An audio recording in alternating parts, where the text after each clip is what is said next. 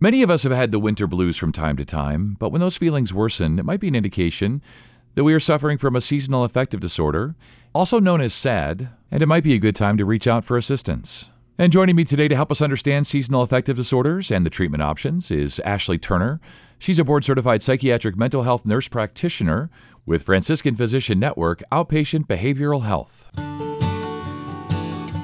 This is the Franciscan Health Doc Pod. I'm Scott Webb. Ashley, thanks so much for joining me. You know, sometimes people do get the winter blues. Oh, I think we all know what that's like. It gets a little gray, a little cold, and we start to feel the blues a little bit, but sometimes it's more than that for people. And that's what we're talking about today. We're talking about seasonal affective disorder. So let's talk about that. What exactly is seasonal affective disorder? Yeah, so seasonal affective disorder is a type of depression that usually comes and goes with seasons. Typically starts in late fall and early winter, and then we see it go away in the spring and summer. It can occur in the summertime and then go away in winter. That's not near as typical, especially here in Indiana. So what are the symptoms of seasonal affective disorder? So the symptoms of seasonal affective disorder are really the same as the symptoms of depression. So feeling sad, down, not having a lot of energy, feeling fatigued. And then we have some atypical symptoms: weight gain, sleeping too much, increased appetite. Sometimes people will find themselves withdrawing from social situations, isolating themselves. That prompts me to think about COVID and quarantining and lockdowns. And so this has probably not been a great time. Winter, people getting seasonal affective disorder and trying to deal with COVID and social distancing and all of that. So how are you navigating all of that in your work with patients? It's been a very challenging time for our office and, just everybody in general. It's a different world we're navigating through. And we've seen a very increase in the amount of patients that are being referred to our office. And the patients that we are seeing are really struggling with changes in their day-to-day activities and the way that they're having to work, find childcare. All of that stuff's having effect on their mental health. And so not only are they dealing with their baseline mental health, but now they're having all of these external factors going on. And so we're really seeing some exacerbation of mental health symptoms, and it's not been great. We've really been encouraging people, especially in the wintertime, not to withdraw socially. And even though we can't get out and really get in big groups and go to social gatherings, still to maintain social contact, whether it be virtually, on the phone, things like that, so that we're not isolating. So when we talk about seasonal affective disorder, who is at the greatest risk? Actually, females. They're 4 more times likely than males to develop seasonal affective disorder. Definitely those that live in climates like we do. So the further away you live from the equator, the more likely you are to develop seasonal affective disorder. I think the statistics show around 1% of individuals in Florida have seasonal affective disorder. We're about 9% in the New England and Alaska area. And so, of course, we live in the Midwest where it's not sunny very much in the wintertime. And so we see it a lot here. So, Ashley, when we talk about the treatment options for seasonal affective disorder, what are the different options available to people? There are lots of different options available, and I think, the biggest thing would be to get outdoors.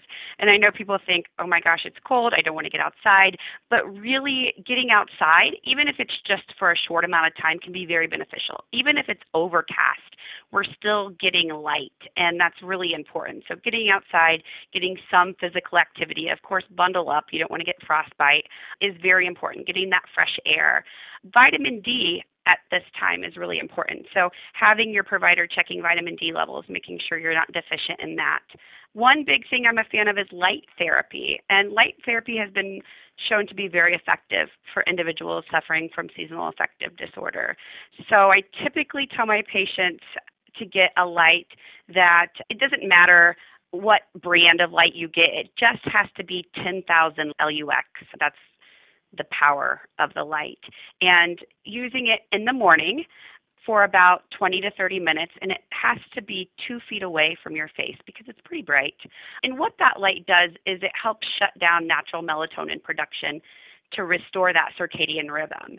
And when the circadian rhythm is restored, that kind of helps with sleep, helps you feel more energetic during the day, and helps with those symptoms of the seasonal affective disorder. Because they think one of the theories is that because it gets dark early, is that creates a disruption in our circadian rhythm that kind of leads to these depressive symptoms. And that's kind of the theory behind light therapy. I use it a lot for my patients, and a lot of them have found it pretty helpful. Another thing is exercise, and I can't stress that enough. I think that's such an important component just with health in general, but especially with people who suffer from depression, is getting that exercise, getting your heart moving, and getting it probably about 3 to 5 times a week, 20 minutes a day. It boosts all the good chemicals in your brain, serotonin, dopamine, all of that. Also, something called BDNF is released. And so BDNF is brain-derived neurotrophic factor, and that's essentially like Miracle-Gro for your brain.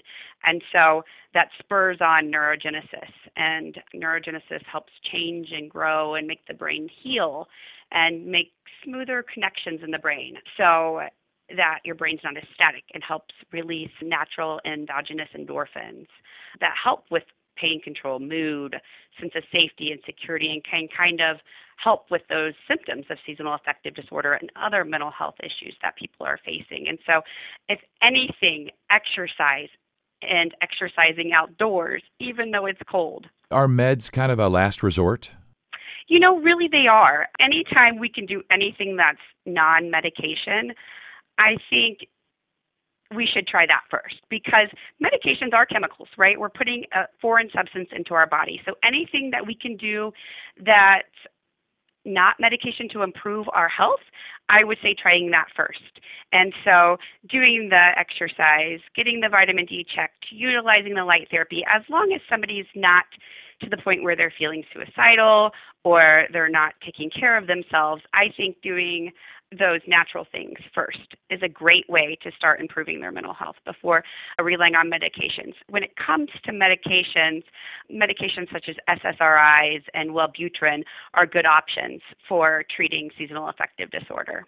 So, Ashley, if you don't have a diagnosis of SAD but suffer from depression or bipolar, what can you do to help prevent symptoms from worsening during these winter blues, these winter months, or when seasonal affective disorder usually kicks in for people? I think one thing that's really important is, especially if you know that you're prone to seasonal affective disorder, or if you already have a diagnosis of depression or bipolar, that it worsens during the winter months, is to get ahead of the game. So before fall hits is to do a self-assessment or get with your mental health provider and say, okay, where am I mentally?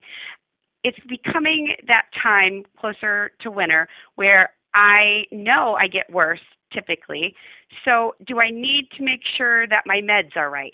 I need to get out my therapy lamp. I need to make sure that I'm eating healthy and that I'm on a good exercise program, and kind of planning for that potential decompensation in their mental health. And I think that's really important, because I think if we can get ahead of the game, then we're less likely to see a decompensation in symptoms. And Ashley, as we get close to wrapping up here, obviously there's a lot of stigma when it comes to mental health for people. And so reaching out and getting people, encouraging people to reach out when they need the help that they need, whether it's because of seasonal affective disorder or any other mental health reasons. So what's your best advice? How can we get people to do that? How can we make them feel like it's okay to reach out if they need help because of SAD or really anything else? I think that it's very important that we obviously promote mental health and help break that stigma, because I think a lot of people think that just because they're experiencing mental health symptoms that for some reason they're weak or there's something wrong with them. And it's really no different than if they had diabetes or some other physical ailment. And so I think it's important to let people know that if they are feeling bad, to reach out to their primary care provider who can help with a referral, or to reach out to a close friend. A lot of times employers have employee assistance programs that they can reach out to.